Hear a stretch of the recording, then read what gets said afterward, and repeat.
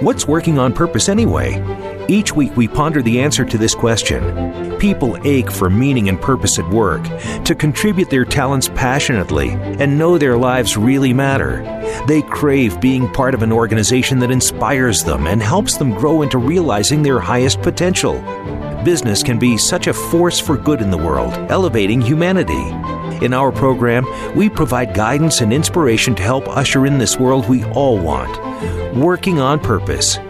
Now, here is your host, Dr. Elise Cortez.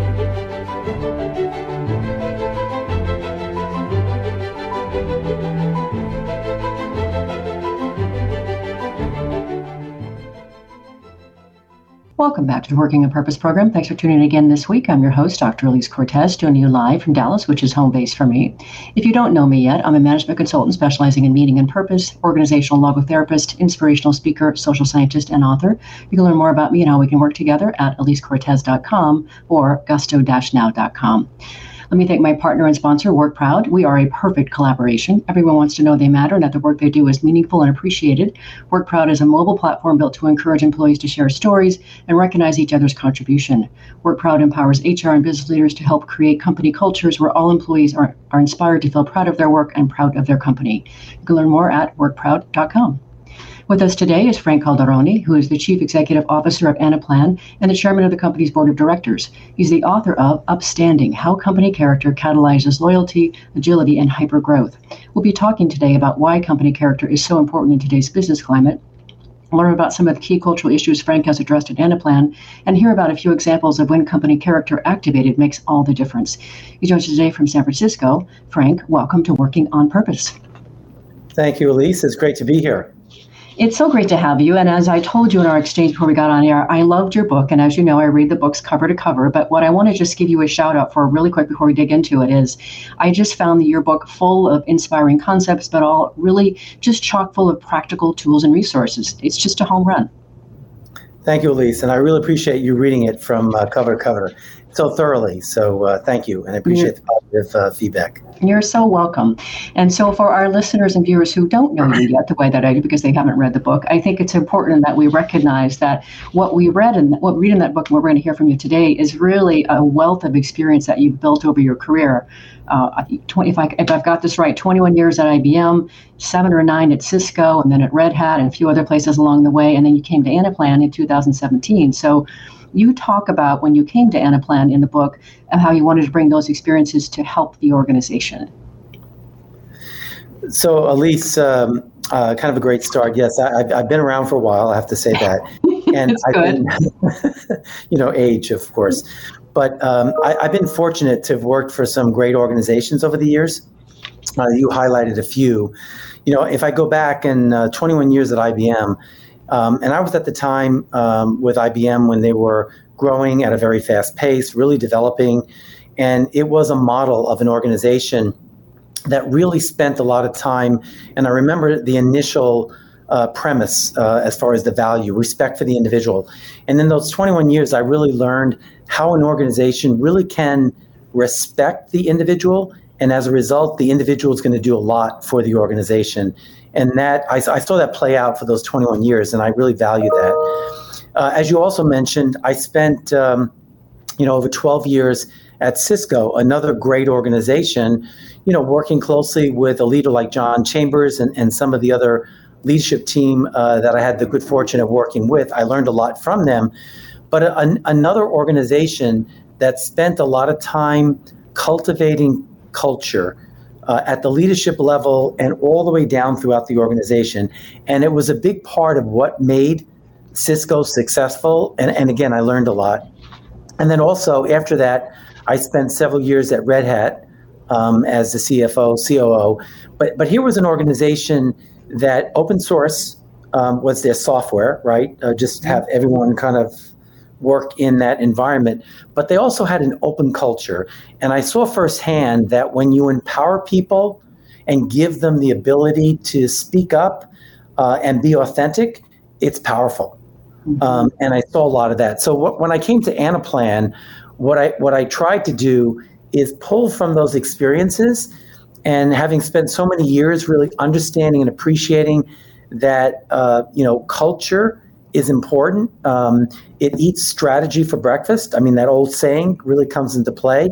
And so I tried to even take it collectively to another level in the 4.5 years I've been part of Anaplan. And we're going to dive into some of the things that you did because you talk about them in the book in the second part of the show. But before we do that, I think it's really important that we set the stage for what your book is really built on, which I just think is so important.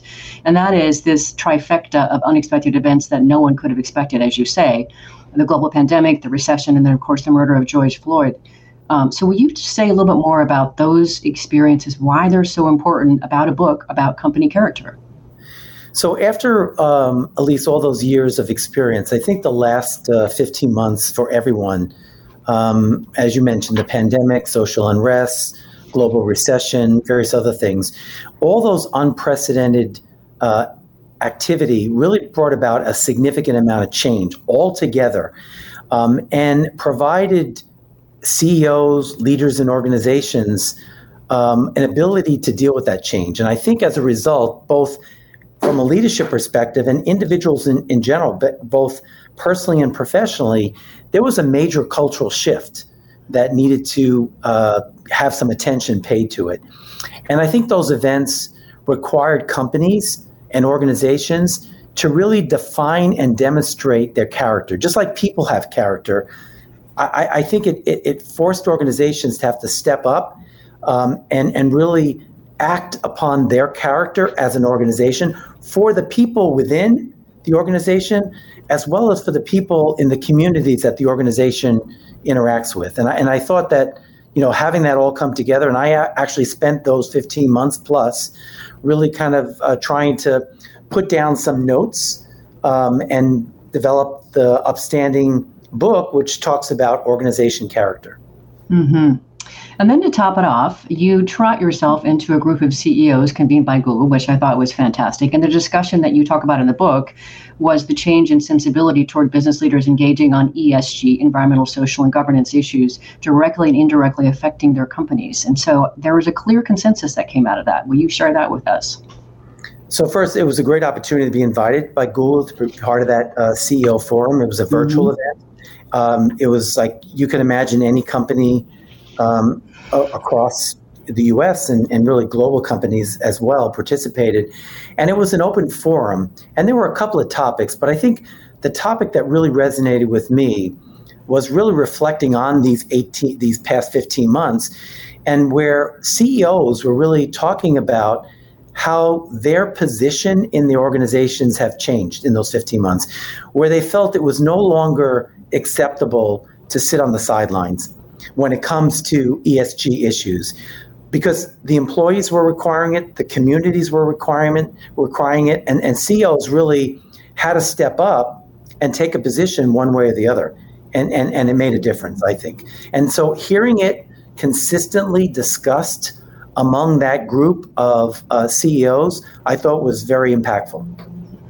I did too. And then you take it another step further and you take it from the inside, take it from the actual individual perspective here. And you make a very strong case in your book too, that we're all dealing with these heightened expectations that employees, customers, investors have of the business sector to lead the way through these daily changes. So business is recognizing that this is important for them to take a stance, but so are the individuals in the community as well. Yeah, I think, first of all, if you think about employees that are part of an organization, I think over the last couple of years, and it even was accelerated in the last 15 months, individuals don't just look for a job for job's sake. Yes, that's important in what they do and how they do it, but they select the job also for the organization that they're part of. And so as a result, there's certain requirements that or expectations that they have of that organization.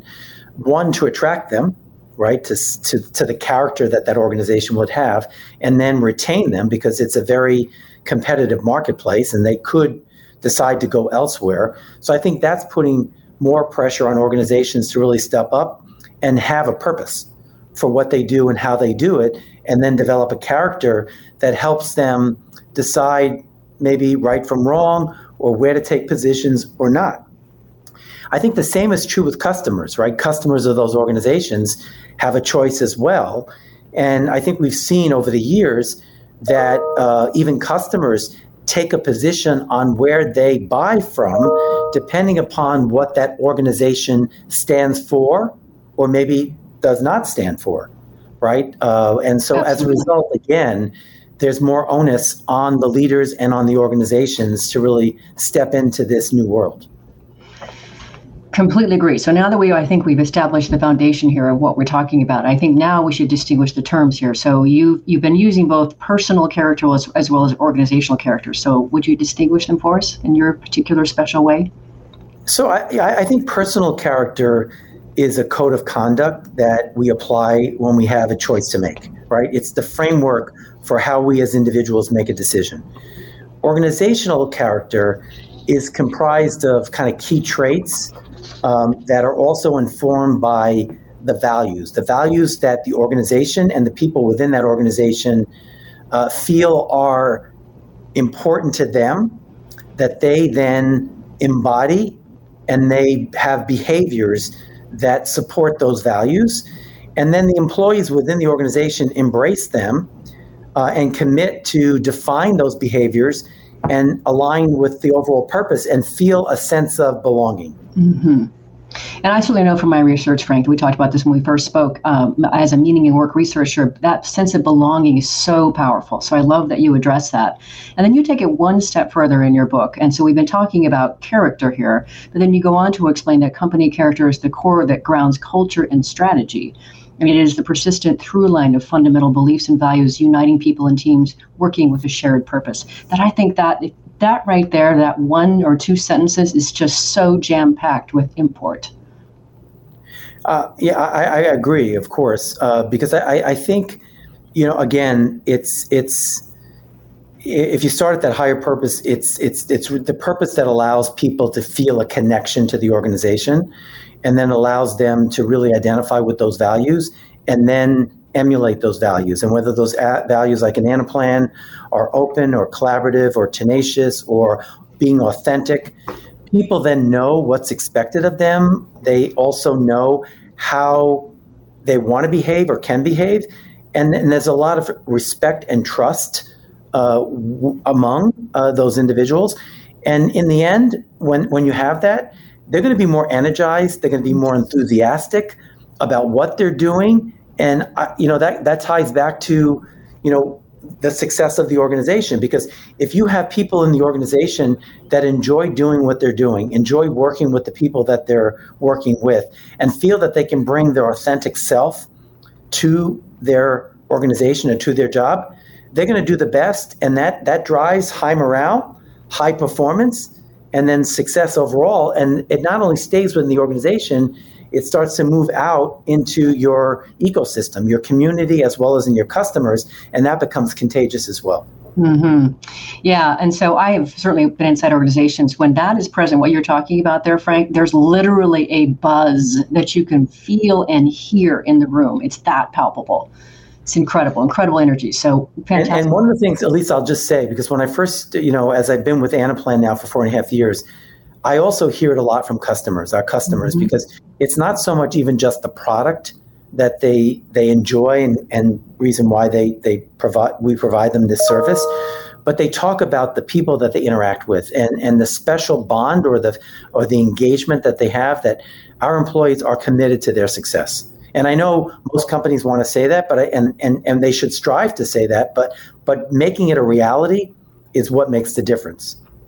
Well, and you've also said in your book that you've got customers who've come to work for you.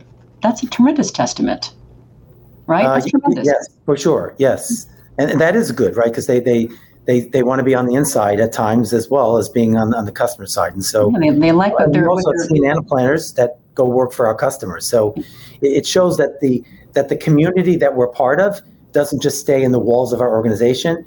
It goes out into our partners, and it also goes out into our customers. Which, of course, I applaud, and that's a big part of my messaging. So with that, let's take our first break.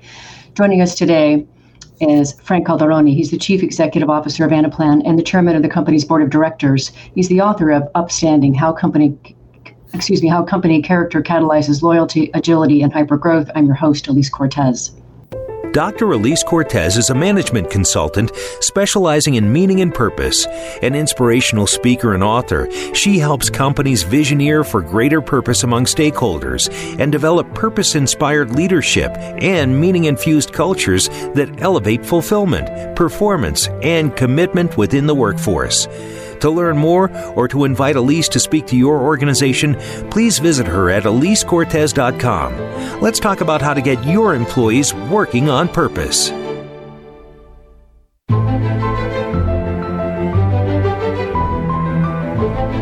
This is Working on Purpose with Dr. Elise Cortez. To reach our program today or open a conversation with Elise, send an email to Elise, A-L-I-S-E, at EliseCortez.com. Now, back to Working on Purpose.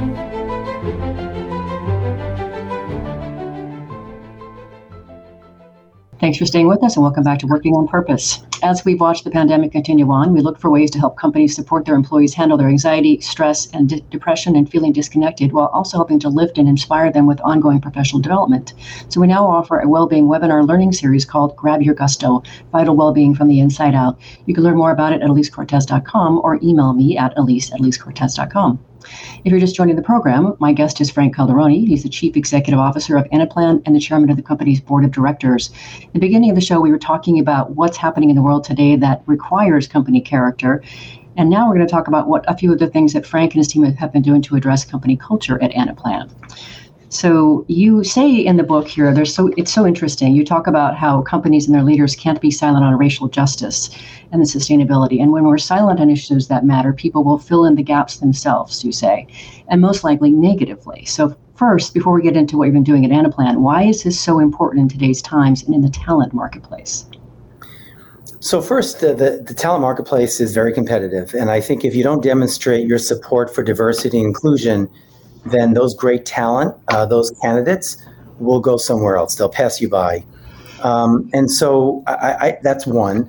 And I think, going back to the conversation around having an organizational character and standing up and making sure that you take a stand within the communities, having a much more broader, diverse, inclusive environment is the right thing within your community, within your ecosystem. And I think, as organizations take positions, they allow the employees or even those candidates that are attracted to the organization to make a decision as to whether or not they join or not. And I think when you do, you're more likely to have a group of individuals want to sign on and be part of that rather than join an organization that really doesn't have a say one way or the other, which I think is a big difference from where things may have been, 10 or 20 years ago. Mm-hmm. I really like the courage and the stance you're talking about, Frank, and I really, really admire it, which is another reason that I wanted to have you on the show. I applaud what you're talking about, and of course I endorse it. So right there with you. So one of the things that you also talk about is that when you shared in the book that when you entered the company as CEO in 2017, that the culture was considered Manaplan. I thought that was quite an interesting term. Help us understand what you identified and what you knew you had to address and why. So I think it was interesting because it took a while, and I heard it once or twice, and I heard it more pervasive coming from women, that they felt that they didn't feel like they had, a seat at the table. That's kind of the words that were used. And after I heard it, I tried to step back and see if I could observe it, and I did. And so I felt that it definitely was not the right thing to do for the organization, but I also felt that the women really didn't have a chance to really participate and provide their best selves into whatever the projects that we were working on, whatever some of the things that we had to do on behalf of our customers. And so we were missing out. We were missing out on their insights, on their ability to really kind of actively participate and make a difference.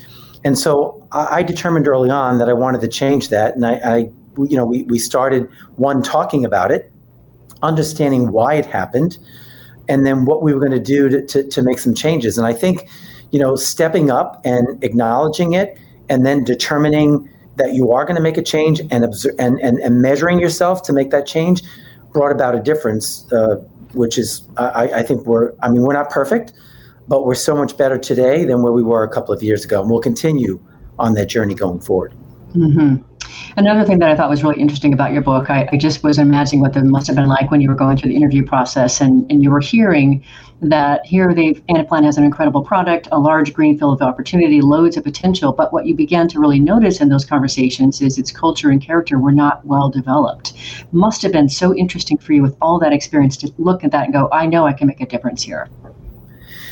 So, Elise, it's true. I think part of it occurred, there was a leadership void before I joined. There was a gap between the previous CEO and myself. And so I think when there's a gap with leadership, things happen in an organization. So I just put that out there.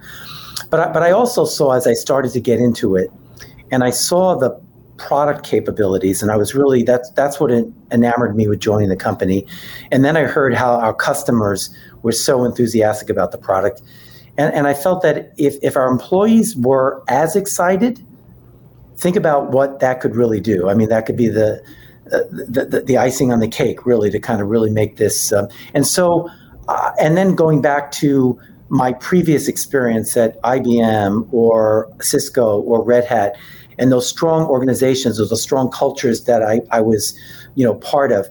I felt that I could really, not me, but we could also make a big difference in Anaplan. And so we made that a core, just like our strategy was important and the different business initiatives, we made culture a core foundation of who we were. And how we started that was really to identify values that were meaningful to the members of the organization. And the way we did that was not for me to decide what those values are or the leadership team, but to have it be kind of a grassroots and invite those in the organization to participate. We had 67% of the population, global population, volunteer to participate in certain work groups, workshops, because they wanted to have a say in what those values were. And then, it took longer because there was more people involved.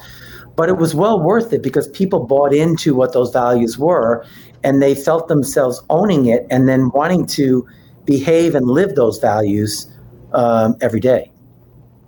It's very powerful. I do that kind of work with clients as well. So when I read that part of your book, I just thought that was incredibly powerful. So, and then you go on to another interesting point here that I thought was interesting when you were talking about how didn't know if you meant this as what you do at Anaplan or just in general, but speaking back on evaluating issues, you share that you and your team take a 3-part working framework approach to helping them segment their approach to macro issues. I'd love to hear you share more about that particular framework and how you got to it. Sure. I mean, it's 3 steps, simple. First is decide to take a position. And, those positions could be on things internal to Anaplan that may not be directly related to our business, or it could be taking a position on something within our community, and really kind of making sure that we stood behind that. I mean, this, again, the last 15 months with all the social unrest, taking a position on the George Floyd murder at the time, well over a year ago, and what that really meant to Anaplanners, but also what it meant externally.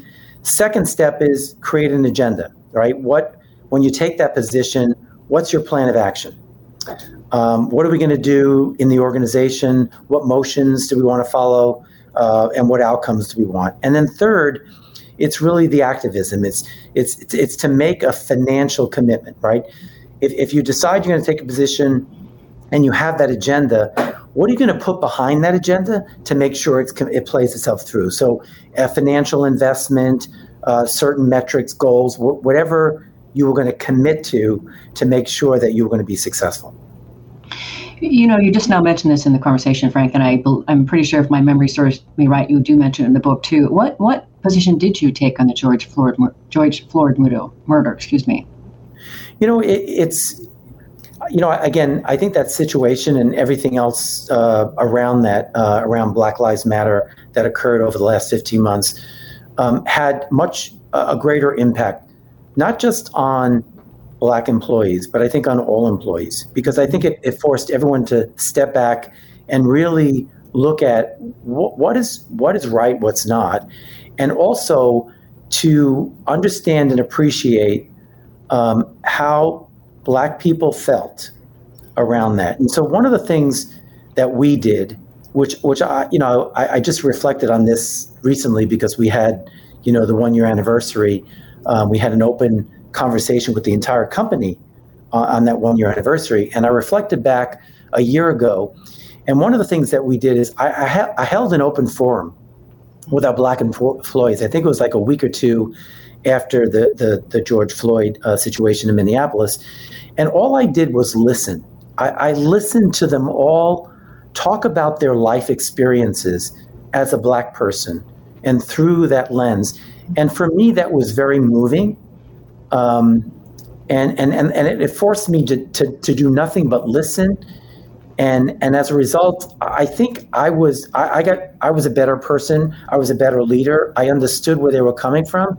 And from that, we've developed some initiatives around that within Anaplan and within the community that I think, we're continuing to work on, right? As I said, nothing's perfect, but we're working on that. And it's making, I think, for myself, and I think even at the 1 year anniversary, based on what I heard from our employees, we're starting to make a difference. Mm-hmm. I'm glad that you shared that with us, Frank. It's really important to see how a CEO takes the stance on that, and back to the whole company character and the leader character. I was just really pleased with the way that you described your actions, and then of course we're going to share more stories in the next segment about how others have taken action. But it's just so important. So.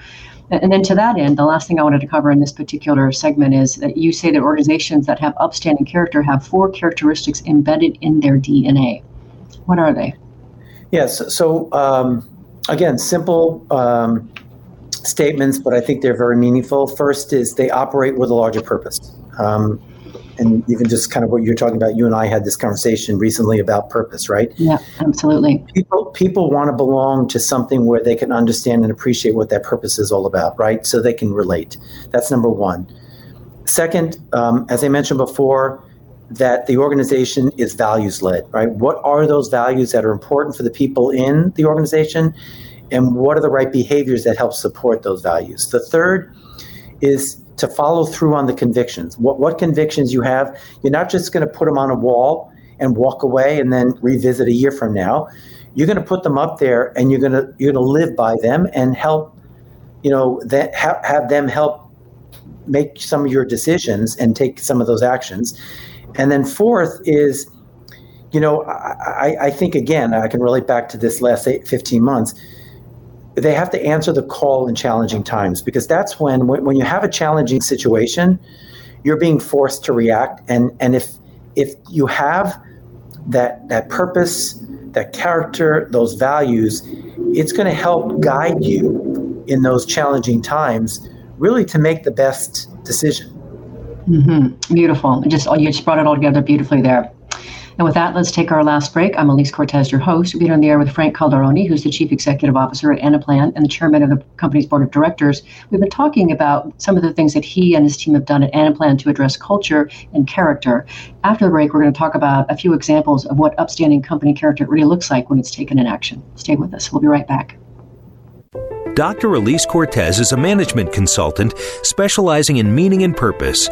An inspirational speaker and author, she helps companies visioneer for greater purpose among stakeholders and develop purpose-inspired leadership and meaning-infused cultures that elevate fulfillment, performance, and commitment within the workforce.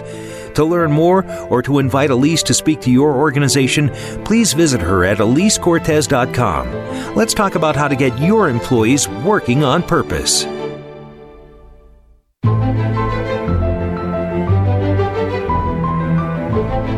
This is Working on Purpose with Dr. Elise Cortez.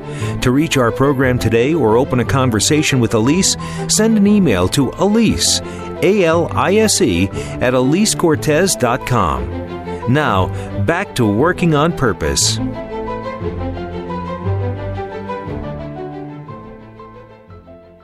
Thanks for staying with us and welcome back to Working on Purpose. If you're just joining us, my guest today is from San Francisco, Frank Calderoni. He's the Chief Executive Officer of Anaplan and the Chairman of the company's Board of Directors. He's also the author of Upstanding: How Company Character Catalyzes Loyalty, Agility, and Hypergrowth. I'm your host, Dr. Elise Cortez. So before we get into this next segment here, Frank, I want to embarrass you. And I want to tell you that I read in your book that you wanted to be a journalist when you first set out from college. And you became one. And so it just, your book is really beautifully written. And I hope that causes you to blush just a little bit. But I thought that was kind of a fun little thing, how it all sort of came back. It was, so this is when I went to college in New York City. I worked for a radio station by the university. And it was a great experience. I became a reporter for a while. I became a disc jockey. Some of the things that, I had some fantasies about, I got a chance to try for a couple of years, get it out of my system. But it was a great way to meet a lot of people within the university, but also within New York City, because I got a chance to meet with politicians and things like that. So a great experience. Yeah, fantastic way to start. I couldn't help but bringing that up and celebrating that.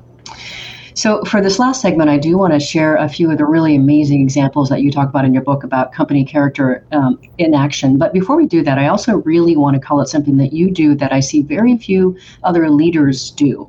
And that is your commentary on the way forward involves a two-way street between companies and employees. And we seldom hear a call for employees to take responsibility for their necessary role in the way forward. So and what I want to say about that is it is really important. We hear a lot about, companies and leaders have got to create a great company culture where employees want to come to work and be engaged. And there's another party in this role here. So will you say more about that two-way street and really maybe more of the perspective of what's on the employees? So, Elise, again, the success comes from that two-way street, right? Expecting for employees to sit back and expect the leaders to answer or address all of the requests that employees have is not really fair. I mean, yes, leaders have to provide that framework. They've got to provide, some of the structure as far as the vision, the strategy, the setup for the culture. But the two-way street is that employees also have to take an active role in that, right? Because they have to live it. They have to also help evolve what that culture is or what that character of the organization is. And so they have to hold themselves accountable as well. And that plays out in so many different ways. I know from an Anaplan standpoint, like even when you think about diversity and inclusion and taking stands or developing action plans, it's not for just myself and the leadership team to work on, but we have, employee resource groups that are focused on, Black Lives Matter or focused on various types of diversity so that we can help together work on an agenda. So I think it goes all around the organization for it to be successful. I agree. And of course, another reason that I like that, Frank, is that I think it's really important. And of course, a lot of what do I do is empowerment. And so I want each individual employee to also feel empowered to do something about this, to manage their own career, to be part of the solution going forward, and to contribute their voice. So that's part of the reason I wanted to celebrate that comment that you put in your book. It's beautiful. So now we have to get to chapter 7. So chapter 7, you identify that in the chapter what I would consider to be the critical orienting compass of your whole entire book. And this is from my vantage point, of course. And you say, if you do nothing else, your call to action is to identify the environmental, social, or governance issues that will test your company character. Yeah, very critical, because how you face them will affect your immediate and long-term reputation, right? And so that's a big part of character. You must decide whether those positions will be active or passive. So that's a decision you're making right there. And then taking action as needed, right? If you're going to be active, what is that action that you're going to take? And I think, it goes back to sitting on the sidelines is no longer acceptable. If you ignore that call, you're taking that risk. You're deciding that you're not going to take an action, and then you could be held out by your employees, by your customers, by your community, for maybe not taking, a position or taking an action. So I think, again, and not to say, I'm not here saying that you need to take on everything, because then, right, you take on too much and then nothing gets done. But selecting what you want to take on, how you're going to prioritize that, what actions you're going to take, and then the support you're going to have within your organization and your community to make that progress is going to be important. Mm-hmm. Agreed. So, and I also really appreciate the more active stance in that. There's agency in what you're talking about, and I really celebrate that as well. And so to bring this now home, so we've been talking about why is this important and how you've been going about this. I want to have you share a few examples that you gave from the book that really, I think, illustrate just how powerful it is when company character is activated. And I forget the word that you used. It's not activated. It's what do you call it when you bring it out? Not unleashed. I'll remember it. Yes. But anyway, so the first thing I want to call out, which is, I didn't know this, but you share in the book the example of Coca-Cola and its position it took in January 1965 when Atlanta was trying to determine how to celebrate Dr. Martin Luther King's Nobel Prize win. So I didn't know anything about this. This is a great story. So will you set the stage for us as to what happened and why Coca-Cola's stand was so critical? Sure. As I was researching the book, I tried to get some examples that were just out there that I felt were relevant to the topic, but also even some of my own experiences or peers or folks that I've worked with over the years. But in this one in particular that you called out, Coca-Cola's chairman at the time, that was J. Paul Austin, took a stand back in 1965 when there was, planned to party to celebrate, as you said, Dr. Martin Luther King's Nobel Prize. And he assembled a group of business elite, and he said, it's embarrassing for Coca-Cola to be located in a city that refuses to honor its Nobel Prize winner, right? So he basically said that, hey, we're an international company, and the Coca-Cola company does not need Atlanta. You all have to decide whether Atlanta needs the Coca-Cola company. And as a result of just putting that out there and forcing that conversation in his speech, 1,500 people immediately bought tickets to the dinner celebration. So, putting that out there caused a reaction. And in this case, people rose to the occasion, which I think was important. Well, and I think if that's not leadership, gosh, I don't know what is, right? And so, let me make sure that I specify this for our listeners and our viewers. So before the Coca-Cola CEO made that statement, no one had bought a ticket, if I remember right in your book. Not a single person had bought a ticket. So for him then to give that very short, eloquent, direct speech is, I think, a great example of company character in action, and really the difference that it can make. So a beautiful example. And then you go on and talk about companies, how they can position themselves in response to other social issues. And your example of the response Cisco had to Proposition 8 in California, which is the one where marriage is legal only between a man and a woman, was incredibly notable. And you were actually, I think, quite proud of the way that they addressed that. So can you set the stage for that? What was going on, and how did they respond and position themselves? So this goes back to like a personal situation, right? So this was back in 2008. I was one of the leaders that was part of Cisco at the time, and the Marriage Protection Act was actually out there, and the bill gained some national attention. So it wasn't just within California. So I was the CFO, and we debated this taking a position. This is the leadership team within Cisco. We were for it. Who was against it? Do we not say anything? What are the pros and cons? Huge discussion, right? And everything came back to what was going to happen if we did take a position, either of those positions, and what the impact would be to Cisco and whether it would damage Cisco's reputation. But in the end, after that active dialogue, we stood up for what we believed in.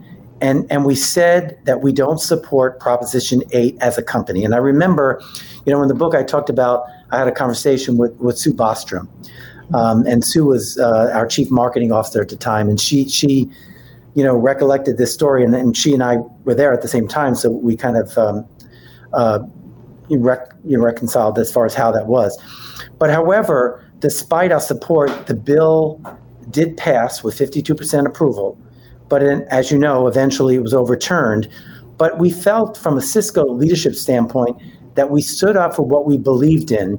And we felt even, especially now, that we made the right decision and that others in the organization respected us at the time for stepping up and taking that position. And as a result, Cisco as an organization was not damaged with the position that we took. Mm-hmm. And I don't remember the language exactly, but I, of course, have it in the copious notes that I take, and I offer to share them with your team if they wanted to see them. But what I think I remember about what the position or the statement was something about, we support people loving whoever they choose, or love is an important thing. It's an important part of life, and who you choose shouldn't be so important, or something like that. So what I liked was it seemed to me that the statement that you issued was elevated above the whole question. You were still celebrating love and connection and finding somebody important to spend your life with, and celebrating that, but which still allowed you to make a position and put forth a stance without really getting involved in the messiness of the politics and the actual discussion. You elevated above that, as far as I could tell. You said that so well. Yeah. Okay, good. Yes. Okay, good. Well, that's how it landed for me, Frank. That's exactly how it landed for me. I thought it was elegant. And again, I so appreciate that. Now we're getting real here. This is a real conversation. We're not, staying safely on the sidelines and hoping that the whole big dark cloud will pass. We are getting involved. And I think that's why your book is so powerful and so timely. So thrilled that I get to celebrate this and share you with my listeners and viewers. So let's talk about one more example that I thought was really, really incredible. You talk about the story of the NBA's response to the HB2 bill, that's the bathroom bill, and with regard to hosting an all-state game in Charlotte. So will you tell us about that one? So this was back in several years ago, right? North Carolina state legislature and the governor passed a bill that made it illegal for anyone to use a bathroom that didn't match the gender on their birth certificate. And as you recall, there was so much controversy, not only in North Carolina, but really across the United States. And it was, an issue that really took on a tremendous amount of political heat from that perspective. And I remember, and I did talk with the former chief people officer of the NBA, who recalled this because he was part of the organization at the time, that in 2017, the NBA All-Star Game was scheduled to be held in Charlotte. However, given the bill was inconsistent with how the NBA values were stated, they voiced disagreement publicly, and they also took a strong position, and they moved the game, and this shows the character of the organization taking a strong position, understanding that there was financial implications associated, but they moved the game from Charlotte as a result of that. And again, I think they took the right decision, and they supported it as a leadership team. And in my mind, I think this was a great example of an organization demonstrating strong character. Mm-hmm. Yeah, and so this goes back to, if you listen, listeners and viewers, to my tagline for the show, this is very intentional, that I really am out to help curate a conversation that allows us to create workplaces where people thrive, where inspirational leaders bring us to our greatness, and we do business that betters the world. And so very much appreciate this whole role that you're spearheading here, Frank, this notion that, company character really does make a difference in the world. It's important. And I love how you use the word ecosystem, because of course that's the stakeholder community. And so to be able to really lift the whole community that it touches is so beautiful. So we have just a little bit more time before I'll ask you the last close question. I want to just let you just share whatever you think is important with regard to what we've been talking about around company culture and company character that is important that we haven't gotten to yet before I bring us to a close. So I think, again, reflecting back on my various experiences at different organizations, and I have to say that I keep putting this out there because I don't know it all, and I haven't done everything right all the time. But, you learn from sometimes your mistakes or some of the situations that you're part of. And that's what it's all about, right? And so I have learned, and I do have a sense of conviction behind, encouraging all leaders to really spend the time. Sometimes, I think in the past, the whole topic of culture, the whole topic of character for an organization was looked at as somewhat fluff or something nice to have, or we'll get to it when, and we don't spend as much time. And I think that time is really long gone. And I think our society in general is requiring all of us as individuals and as organizations to step up and really take a stand on having a set of values, having a purpose, having a character, standing behind it with a sense of conviction.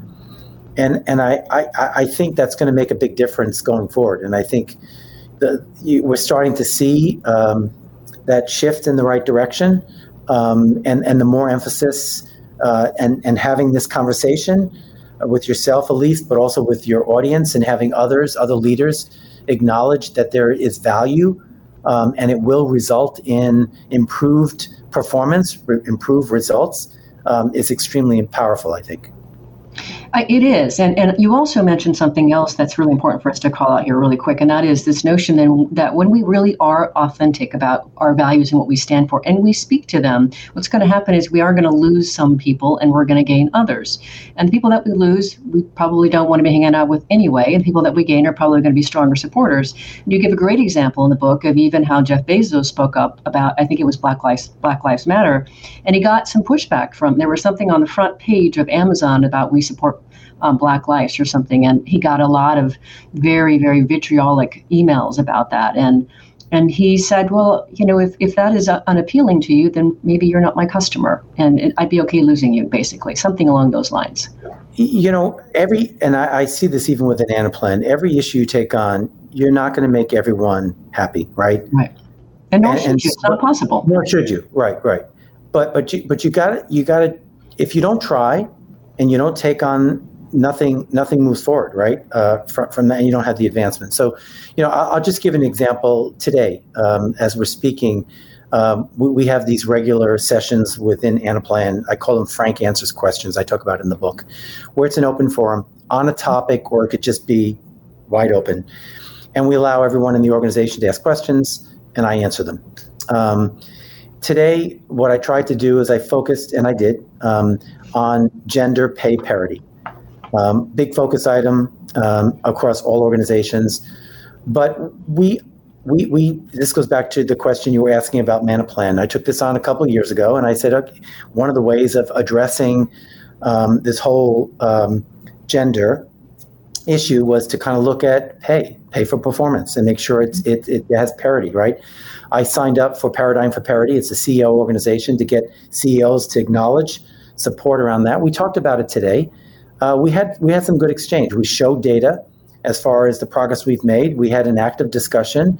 I think people felt good about just the transparency, the openness, that we felt it was a topic for discussion among all, both men and women, as well as even other types of diverse groups that want us to elevate some other issues. That's amazing, Frank. Great way to finish the show as well. We are really close to out of time, but I want to give you a chance to close as you like. Say in about 30 seconds, what would you like to leave our listeners with? Again, just strongly encourage, spend the time as a leader with your company's character, engage the organization, make them feel part of it, align it to a purpose, let them participate in creating what values they can resonate with behaviors, and then make sure you live by those values. And it will evolve. I mean, again, nothing stays constant. So you have to always understand and appreciate that those values will evolve, the behaviors will evolve, but providing that guidance in that direction allows employees to have a sense of belonging, and as a result, they're going to do their best job for you. Beautiful way to finish, Frank. I'm so very, very happy and privileged to have you on the show and share you. I love the book, as you know, and I'm happy to get the word out here about it. So thank you very much for joining me as a guest and sharing your heart and your soul. Thank you, Elise. Enjoyed the conversation. Yeah, I did too. Listeners and viewers, if you want to learn more about Frank Calderoni or Anaplan, you can start by going to upstandingcharacter.com. That's where you'll learn more about the book. Again, upstandingcharacter.com. You can also go to the company website, anaplan.com. That's ANAPLAN.com. I also did discover, and this will probably also embarrass you, Frank also has a Wikipedia page if you want to go there. So that's pretty amazing. Thanks again to our partnering sponsor, WorkProud, which helps companies build a platform where your workforce receives meaningful feedback, and thanks for their work from people across your company. Last week, if you missed the live show, you can always catch it re-recorded podcast. We were on the air with Sean Harvey, who's the Chief Compassion Officer at the Symphonia Institute. We were talking about the work he does helping to infuse compassion into hyper-masculine cultures and work environments. Next week, we'll be on the air with Bob Graham, the founder of Namaste Direct, a nonprofit organization that supports women business owners in Guatemala with microloans and business education to lift them from poverty and allow them to thrive. See you there. Remember that work is at least a third of our life, so let's work on purpose.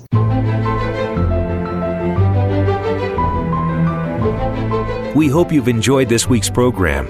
Be sure to tune in to Working on Purpose, featuring your host, Dr. Elise Cortez, each week on the Voice America Empowerment Channel. Together, we'll create a world where business operates conscientiously, leadership inspires impassioned performance, and employees are fulfilled in work that provides the meaning and purpose they crave. See you there. Let's work on purpose.